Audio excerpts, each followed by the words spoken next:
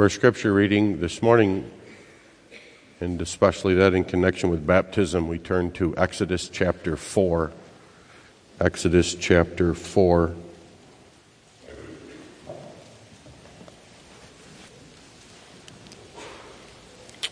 In the preceding verses, Jehovah God has called Moses from out of the burning bush to be the mediator and deliverer of Israel in bondage under Pharaoh.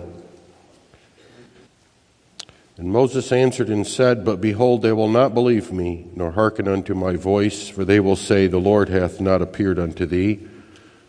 And the Lord said unto him, What is that in thine hand? And he said, A rod. And he said, Cast it on the ground. And he cast it on the ground, and it became a serpent. And Moses fled from before it. And the Lord said unto Moses, Put forth thine hand, and take it by the tail. And he put forth his hand, and caught it, and it became a rod in his hand, that they may believe that the Lord God of their fathers, the God of Abraham, the God of Isaac, and the God of Jacob, hath appeared unto thee. And the Lord said furthermore unto him, Put now thine hand into thy bosom. And he put his hand into his bosom, and when he took it out, behold, his hand was leprous as snow. And he said, Put thine hand into thy bosom again. And he put his hand into his bosom again, and plucked it out of his bosom, and behold, it was turned again as his other flesh. And it came to pass, they will not believe thee, neither hearken to the voice of the first sign, that they will believe the voice of the latter sign. It shall come to pass, if they will not believe also these two signs, neither hearken unto thy voice, that thou shalt take of the water of the river, and pour it upon the dry land. And the water which thou takest out of the river shall become blood upon the dry land. And Moses said unto the Lord, O my Lord, I am not eloquent, neither heretofore, nor since thou hast spoken unto thy servant, but I am slow of speech, and of a slow tongue. And the Lord said unto him, Who hath made man's mouth? Or who maketh the dumb or deaf, or the seeing or the blind? Have not I the Lord? Now therefore go, and I will be with thy mouth, and teach thee what thou shalt say. And he said, O my Lord, send, I pray thee, by the hand of him whom thou wilt send. And the anger of the Lord was kindled against Moses, and he said, Is not Aaron the Levite thy brother? I know that he can speak well. And also, behold, he cometh forth to meet thee, and when he seeth thee, he will be glad in his heart. And thou shalt speak unto him, and put words in his mouth, and I will be with thy mouth, and with his mouth, and will teach you what ye shall do. And he shall be thy spokesman unto thy people, and he shall be to thee instead of a mouth, and thou shalt be to him instead of God. And thou shalt take this rod in thine hand, wherewith thou shalt do signs. And Moses went and returned to Jethro, his father-in-law, and said unto him, Let me go, I pray thee, and return unto my brethren which are in Egypt, and see whether they be yet alive. And Jethro said to Moses, Go in peace.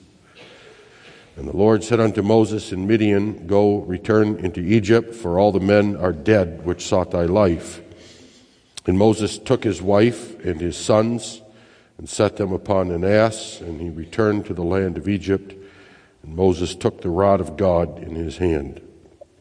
And the Lord said unto Moses, When thou goest to return into Egypt, see that thou do all those wonders before Pharaoh, which I have put in thine hand. But I will harden his heart, that he shall not let the people go. And thou shalt say unto Pharaoh, Thus saith the Lord, Israel is my son, even my firstborn. And I say unto thee, Let my son go, that he may serve me. And if thou refuse to let him go, behold, I will slay thy son, even thy firstborn. And it came to pass by the way in the inn that the Lord met him and sought to kill him. Then Zipporah took a sharp stone and cut off the foreskin of her son and cast it at his feet, and said, Surely a bloody husband art thou to me. So he let him go. Then she said, A bloody husband thou art, because of the circumcision. And the Lord said to Aaron, Go into the wilderness to meet Moses. And he went and met him in the mount of God and kissed him. And Moses told Aaron all the words of the Lord who had sent him, and all the signs which he had commanded him. And Moses and Aaron went and gathered together all the elders of the children of Israel. And Aaron spake all the words which the Lord had spoken unto Moses, and did the signs in the sight of the people. And the people believed. And when they heard that the Lord had visited the children of Israel, and that he had looked upon their affliction, then they bowed their heads and worshipped. The text for this morning is verses 24 through 26. And it came to pass by the way in the inn that the Lord met him and sought to kill him. Then Zipporah took a sharp stone and cut off the foreskin of her son and cast it at his feet and said, Surely a bloody husband art thou to me. So he let him go. And she said, A bloody husband thou art, because of the circumcision.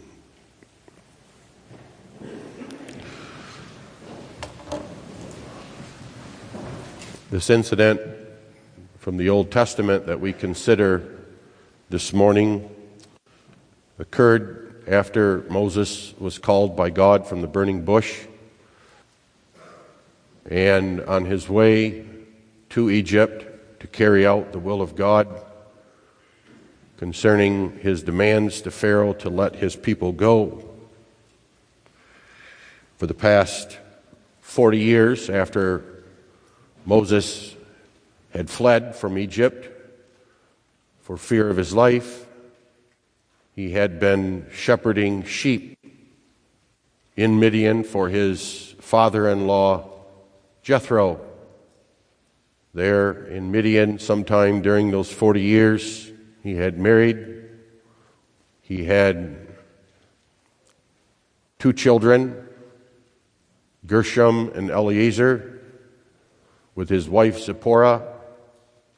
And then one day, the Lord spoke to him from a burning bush, called him to be a deliverer and savior of Israel on the Lord's behalf, to represent him to his people Israel and before Pharaoh, whose heart he would harden. Moses, who is initially reluctant, even to the point of angering the Lord, but then encouraged by the Lord, by the signs he had given him of his office and his promises to Moses, takes leave of his father-in-law, and with his wife Zipporah and with Gershom and Eliezer sets off for Egypt. But the Lord, after speaking to him and showing him signs and wonders from the burning bush, is not done with Moses yet. He meets Moses in the way while he's staying at an inn, perhaps the first night. But that meeting is not a friendly meeting, not the friendly meeting that Moses had experienced next to the burning bush. In this meeting, the fiery, hot wrath of God's anger itself is directed at Moses.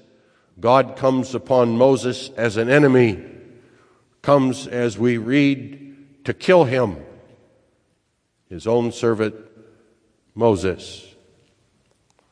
And the reason for this violent attack of Jehovah God upon his servant Moses is a serious sin on the part of Moses. Moses has been derelict in his covenant duties.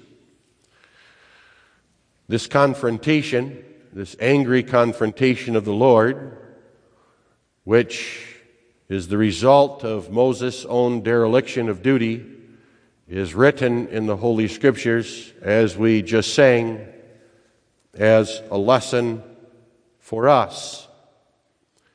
There is a real danger for us who live in the New Testament, a real danger for us, even as elect, regenerated children of God, a danger that is not limited merely to those who are members of the church only formally and who hardly attend church, but even the New Testament Moses is in the church.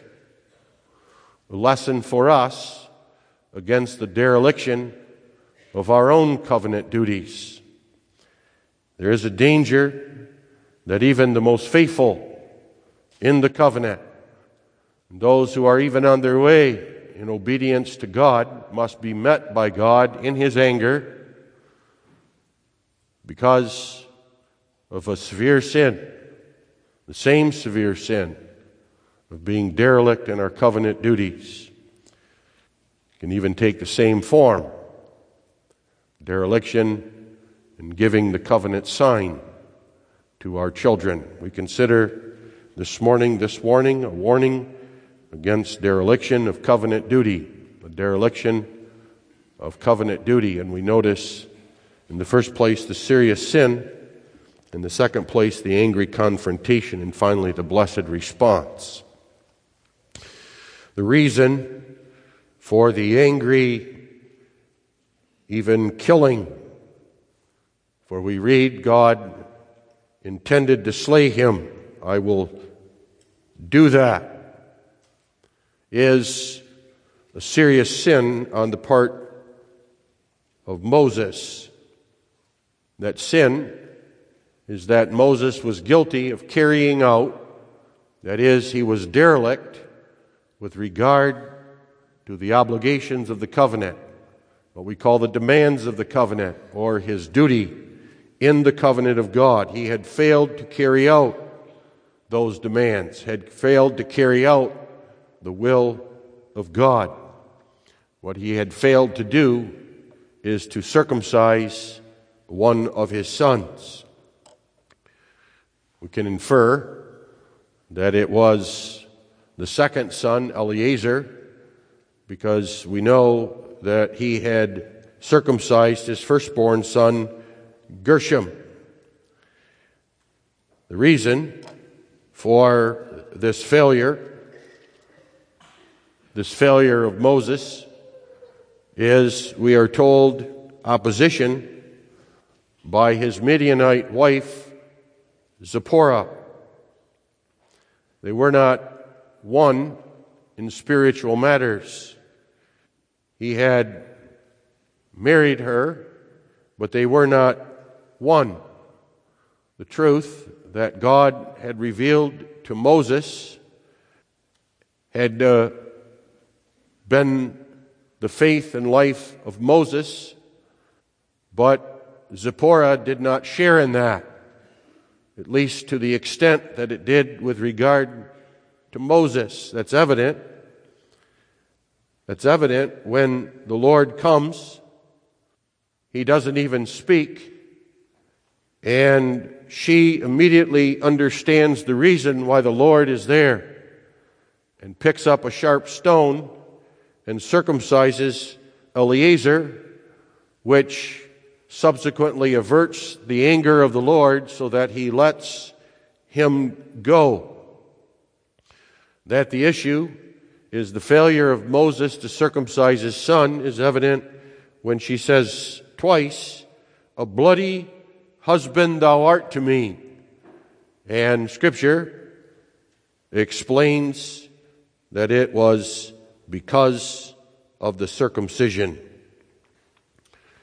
There is no doubt either as to the reason of this failure and even the opposition of his wife. She was opposed to the pain and suffering that demand of the covenant would cause her second son. She had witnessed that bloody rite being performed on her firstborn. She saw the pain and suffering that it caused and said, "Never again." And she opposed it. And Moses succumbed to her opposition. No doubt, as many mothers do, in fact, most mothers, they are protective. And she thought that being a good mother was a matter simply of protecting her son from anything painful to the flesh, anything that would cause suffering. And furthermore, that if she did that as a good mother, then her son would turn out to be a good son. This is a lesson for us because such things are not unusual today in the church either.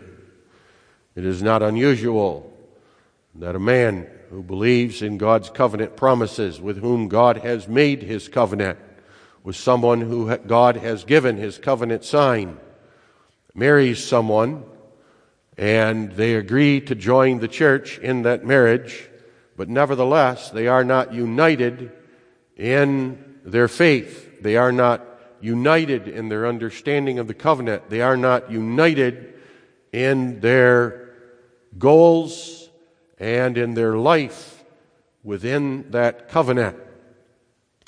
And oftentimes, when that unity first manifests itself is when the children come, and the demands of the covenant now need to be applied in the children's life. This opposition isn't unique in that it always takes the same form, where a husband is faithful and a wife opposes the demands of the covenant. It can work the other way around also, but nevertheless, it often happens that way, and God speaks to the husband and confronts the husband as the head of the home and the head of the marriage. And it can take even the same form: opposition to the administration of the sign of the covenant. We read in the form this morning, since baptism has come in the place of circumcision, therefore children are to be baptized as heirs of the kingdom of God and of his covenant. The Reformed view, the biblical view of the sign of baptism is that it must be administered. And yet it happens. It happens in church, happens even in Reformed churches that subscribe to this form and to our creeds, where baptism is not administered because of opposition of a spouse. It can also take the form of opposition to other demands of the covenant, the main demands of the covenant even, which we read in the form concerning the rearing of the child. Parents, we read in the form, are in duty bound to further instruct their children herein, and promise to do that to the utmost of your power. And yet it can happen, perhaps, that a child is indeed brought by both parents to baptism, recognizing the importance of the sign. And yet there's opposition, perhaps, about where to baptize that child. There's opposition in the marriage about bringing the child to church attendance. There's opposition or disagreement in the home over the house rules, over the frequency and type of discipline, about exactly what the child will be taught in the home or what schools the child will attend. And often it is for the same reason. There is a parent, often a mother, who, in an attempt to protect her child from anything painful, anything that would cause the flesh to suffer, opposes the demands of the covenant, sees those demands of the covenant as inflicting unnecessary pain, as a form of abuse. There's disagreement over faithful church attendance because, after all, the sermons are long and boring for children. There's disagreement about the learning of catechism because it is too much work for a child. There is disagreement about the application of discipline because it too causes suffering. There's disagreement over the sending of children to Christian schools because it's too expensive. That child can't adapt to the needs of my particular child. And besides, at the school, there are bullies who may hurt my child.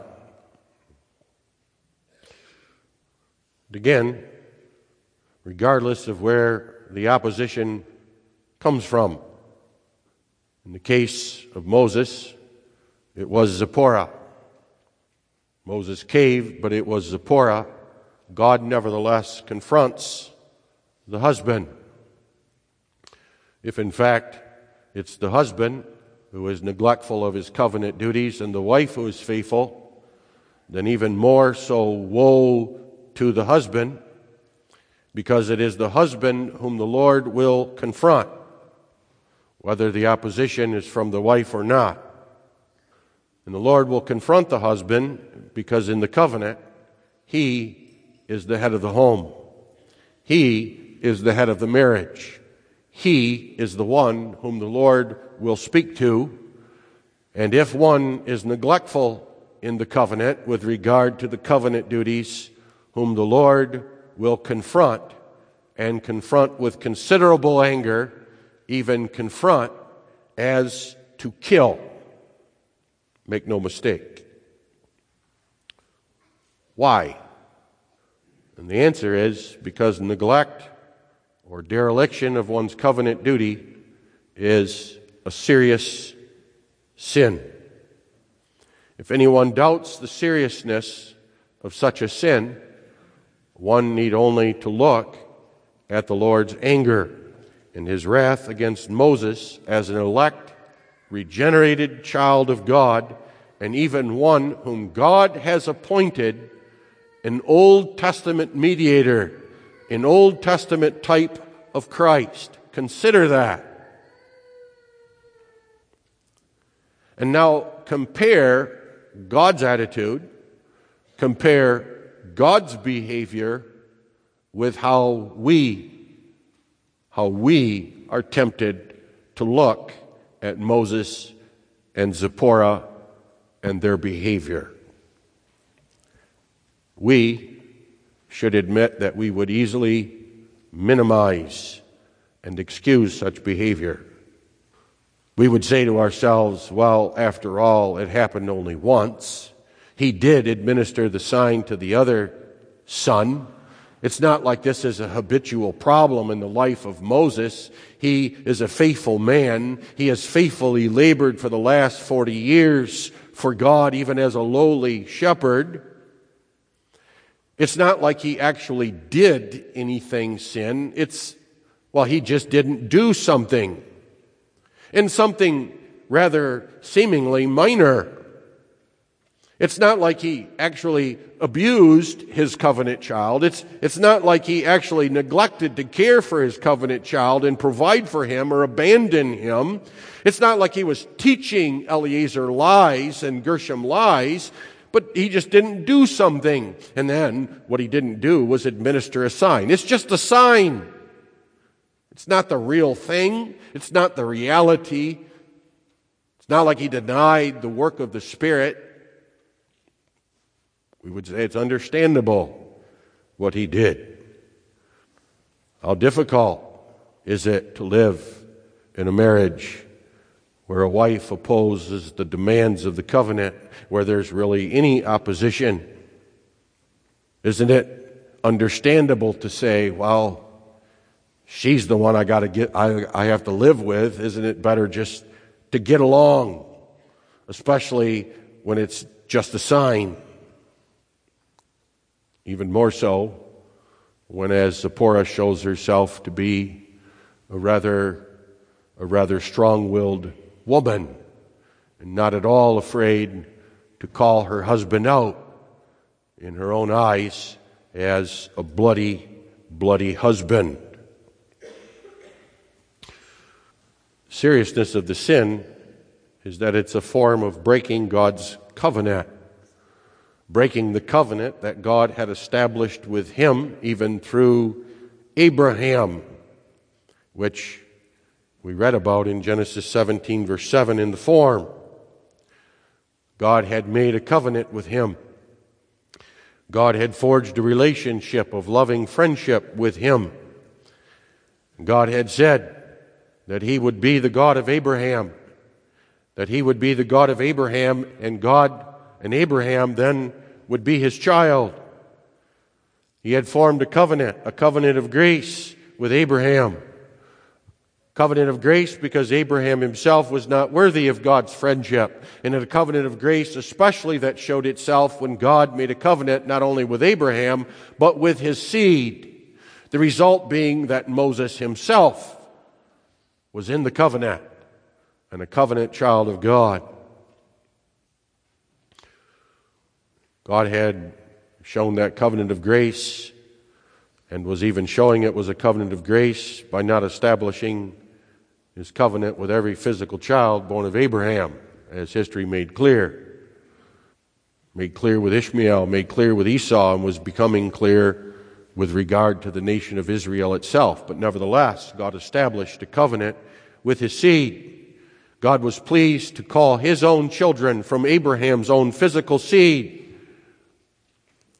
A covenant of grace also because he, like all fathers, Abraham, Moses, all fathers would give forth children unworthy of God's covenant faithfulness, sinners and depraved. Now the sign of that covenant was circumcision of all males on the 8th day. It was a sign that God had made a covenant with Abraham and his children. A sign that among Abraham's children were God's own elect children. And God was that, not then when they became adults, but already as children. It was a sign that in this covenant of grace, God graciously would also save children as children, would enter their hearts by his Spirit, regenerate them, give them faith, and cause them to grow up, even as children, in the fear of his name. It was a sign also of God's grace through the shedding of blood, that they were made the friends of God, not because they made themselves as such, but because God would send his Son to pay for their sins with his own life. That was the sign of circumcision and the sign that Abraham had neglected.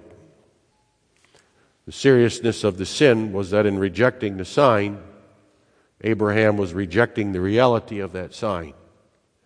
Abraham was saying by his behavior, it's not necessary for there to be a shedding of blood for me to be in this covenant. I am in this covenant my way, or I am in this covenant by virtue of my physical birth from Father Abraham. It was a rejection of the fact that Christ must come, God must send a mediator, God must send a deliverer, and his blood must be shed for the blood of Abraham and Moses. That was the seriousness of the sin. That was the seriousness of his dereliction of covenant duty. His breaking of the covenant was not what many suppose it be. It was a failure to keep his part of a contract, so that now the covenant is null and void. If that were in fact the case, then God indeed would have killed him. If that indeed were the case, then God indeed would have rejected and cast off Moses forever. But the very fact that God is there, oh yes, there in his anger, showed the graciousness of the covenant and the seriousness of Moses' sin. What his sin was gross ingratitude and gross abuse of that grace of God. That's what dereliction of covenant duty is. And that's why it's a breaking of the covenant. What it is to use the very graciousness of God's covenant as an excuse not to carry out one's covenant obligations. That's what it is. It is to say, I really am not thankful for the graciousness of God's covenant. It is to say, the graciousness of God's covenant is such that it really doesn't matter what I do or what I do not do.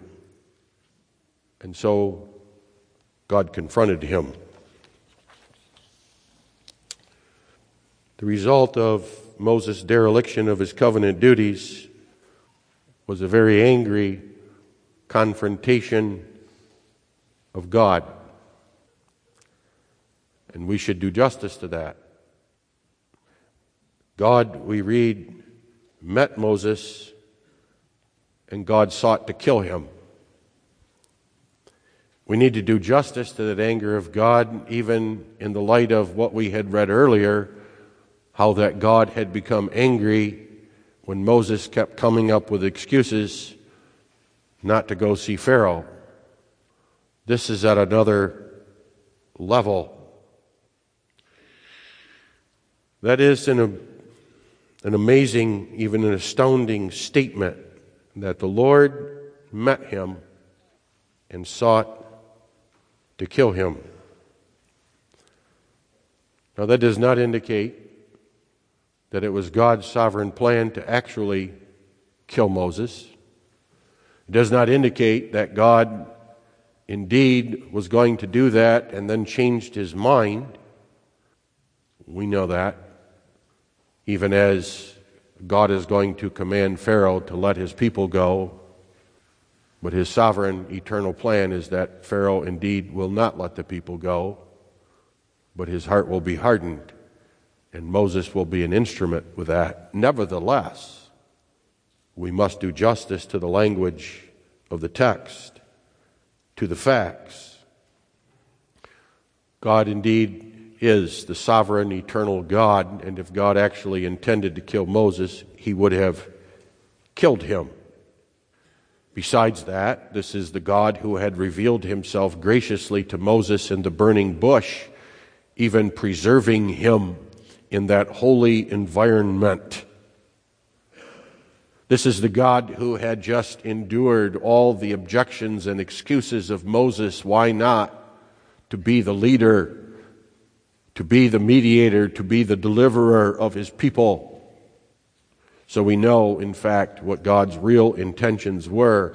Nevertheless, God says what he says for a reason. Why is that? Well, God wants us to understand that he indeed did manifest himself to Moses and Zipporah in that capacity. That's what they saw. What they saw was God as their enemy.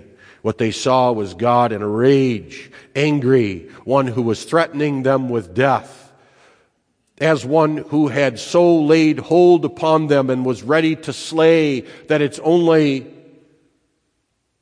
when Zipporah picks up the stone and circumcises Eliezer that we read God lets him go. Evidently, God had revealed himself visibly in some way that there was no mistake with regard to Moses and Zipporah of God's intentions. And we mustn't simply dismiss that. God did not intend for Moses simply to look at God and say, well, you're really not angry. No, God wanted to confront Moses with the seriousness of his sin, as well then subsequently confront him with the grace of his covenant that he was abusing and unthankful for in his dereliction of duty. So astounding is this when we read it that perhaps we might say to ourselves, well, that's Old Testament Jehovah God. This is God before Jesus has shed his blood. Surely now that Jesus has come and shed his blood, surely now that we have the reality and reality such that there is no more circumcision, God would not behave this way toward us when we neglect our covenant duties, would we? The answer is yes. Yes, this is a lesson, and the lesson is God indeed does still confront his covenant people this way when they neglect their covenant duties. Yes, this is still a lesson for us to be warned and to heed, even as the sign of the covenant since Christ has come did not go away. Oh, it changed. There is no more shedding of blood since that one great shedding of Jesus' blood, so that now the sign is the administration of water, and administered in a way that highlights the work of God the Father, God the Son, and God the Holy Spirit. God does this today by making us to know in our own heart, to making us to know in our own conscience, he is severely displeased and angry, even we might say, seeking to kill us when we neglect our covenant duties. God will do that by causing trouble in our marriage or our covenant home. Now, that doesn't mean that every trouble in marriage or in our covenant home is the face of an angry God confronting us with our sins and the neglect of our covenant duty. Nevertheless, when there is neglect of one's covenant duty, God will unmistakably appear in some way to us that is unmistakable in our own heart and conscience. You can count on that. God will do that. So serious is the neglect of one's covenant duties that God may actually even cut off children or cut off us in our generations. That happens too. That happens too because of stubbornness. It can happen where there is not the reaction as there was of Zipporah or Moses, where God appears in the home. God appears perhaps particularly to the husband. God makes clear what it is that's not being done and what he expects, and there is a stubborn refusal. There is still the unbelief that says, I will protect my child. I will not let any of these demands of the covenant, which I think are really unnecessary and are harmful and bring pain and bring suffering, to be inflicted in my home and upon my children. So that even though God points out, perhaps in a very angry way, the results of being neglectful in church attendance or catechism instruction, God reveals he's angry about that. God reveals he's angry about opposition to the Christian school. God reveals he's angry about the failure to teach the truth of God's word. He's angry about the fact that the parent or a parent allows their children to be friends with the world and to do whatever they want. Angry over the lack of discipline, and the result of that continued persistent refusal is the child is lost. That happens. And that happens today. Why? What's the explanation for that? Well, again, we need to go to the seriousness of the sin. If you want to understand the deep anger of God, you have to understand the seriousness of the sin. First of all, take note that what Moses had done was dishonored God's name. In fact, he dishonored the very grace and sovereignty of God's name. Note God's covenant name is used here. Notice who it is who confronts Moses. It is the Lord, that is Jehovah God. And it's that name more than any other that God wants to reveal. That's the name by which he appears in the burning bush. That's the name that he tells Moses to present to the children of Israel. That's the name that God says, now you tell them I sent you. Why? Because that name, the I am that I am, is the name that reveals God as the eternal, unchangeable one, and thus also his covenant has that character. It's his covenant name. That's the name where God reveals when I establish a covenant. When I make someone my friend, they are my friend. And they are my friend to the point where they obey me and they follow me. They are my friend. For Moses now to not circumcise his son, to fail to carry out his covenant duties, is to dishonor that name. See, it really doesn't matter. It doesn't really matter if I obey God or not. God is gracious, God is sovereign, and what he's teaching is the exact opposite. Not only did Moses' actions dishonor God, but they dishonored the sovereignty and grace of God in his work.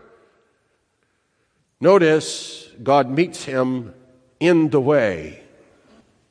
God deliberately meets Moses as he is about to carry out the great work of God, saving and redeeming his people. That's God's way of saying, it is especially at this point that your neglect of your covenant duty dishonors me. Why is that?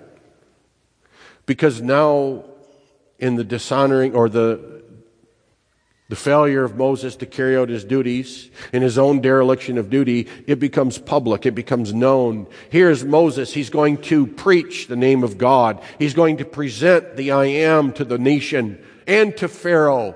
And yet in his own life says, and God isn't powerful enough to make me to obey him. Or he publicly declares, such is the grace of God that it just allows us to do whatever we want, whenever we want, according to our own dictates and will. It's really a powerless grace, an ineffectual grace.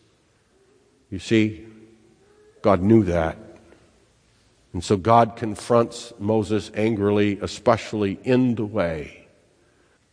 He understands what Moses' failure is going to mean to the testimony of his work. Also perhaps because he wants Moses to reflect on this as he goes forth and have Moses reflect on the power of God's grace that's evident even in that confrontation. But it's especially this that he dishonored.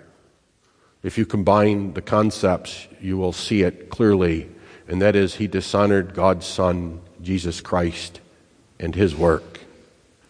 He dishonored the forgiveness of sins through the washing of sins away by the precious blood of Jesus Christ. The fact is that the death that threatened Moses, the death that God threatened upon Moses, was indeed applied to someone. Moses did deserve death. Our problem is we don't think so, but he did. And God did indeed apply that death. He sought to kill someone, and kill someone he did. And it was his own son. That's the death that was being pictured in the sacrament, the Old Testament sacrament of circumcision.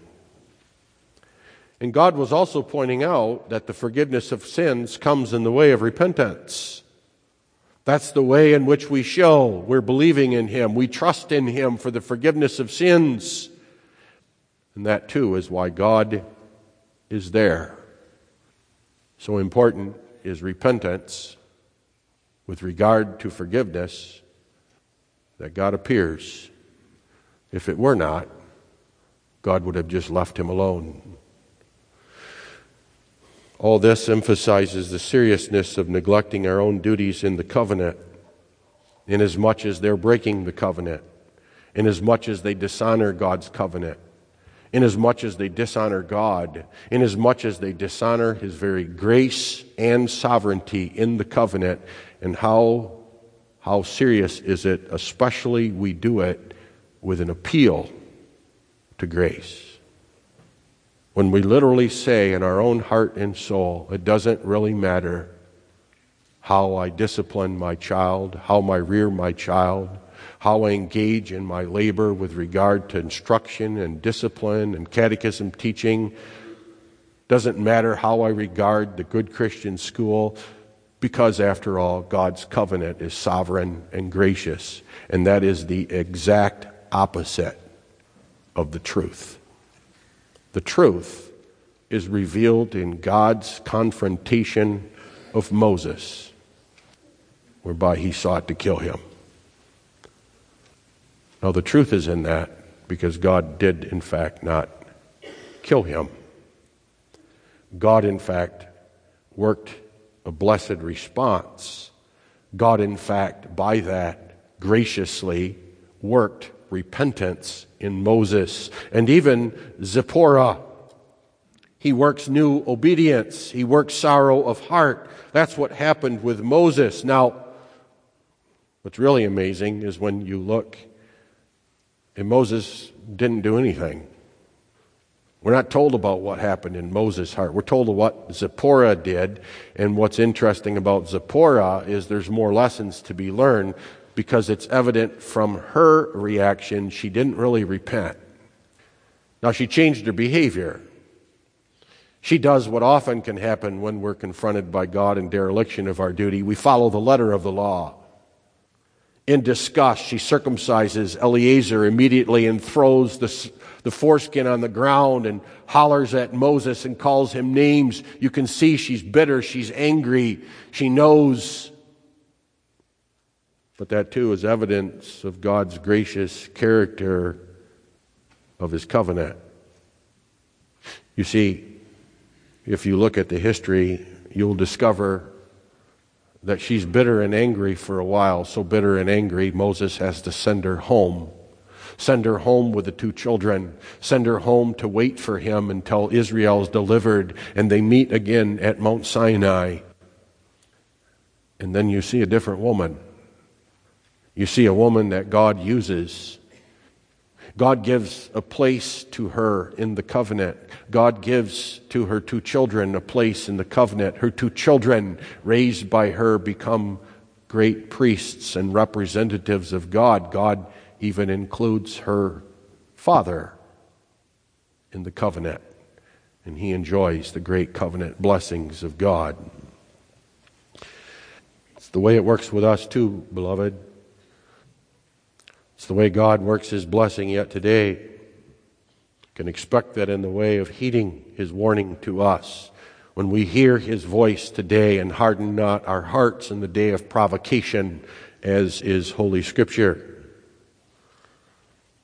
Perhaps we might even be inclined to say it's better to obey the letter of the law than to do nothing. But the point is, this is what God works. This is part of what we ought to be thankful for. We ought not resent when God says to us in our own heart and conscience with considerable anger, "What are you doing? Do you understand what you're doing?" Perhaps comes again if perhaps we're foolish enough to say, "Yeah, Lord, but it's all of grace." He will work it. He will work sorrow of heart. He will work repentance. He will work it so that we say, "Yes, Lord, I'm sorry," because we realize exactly the truth that is covenant of grace. If the fulfillment of the covenant depended upon our carrying out our covenant obligations, then we're all lost, of course, isn't it? And when we realize that the carrying out of them is gratitude and thankfulness for what God has done, then we realize too the seriousness of our sin, how much this dishonors God, and we give ourselves to him. This is exactly what it means, beloved, when in God's covenant promise, he promises that he will be our God. That's what it means. When God says, "I will be your God," he means, "I will be your God such that you will be my friends." And my friends are my friends. My friends are those who, even if I have to come in anger, reveal myself as seeking to kill them, they are my friends. And they will act like my friends. They will behave like my friends. They will be with me and live with me. That's what we celebrated this morning. That's what we must remember this morning. And that is why even much of our form taught the same truth about our covenant duties. Amen. Let us pray. O Lord our God, we thank Thee for Thy word and the warning given from Holy Scripture, even from Jesus Himself, that the sign of the covenant demands that we live in covenant faithfulness to Thee, that we simply not administer the sign, but we live according to the sign. And especially the sign when administered to infants lays upon us the duty, the solemn duty and obligation as those who truly are thankful for Thy grace and Thy sovereignty to teach our children such, to raise them and rear them and train them in that way.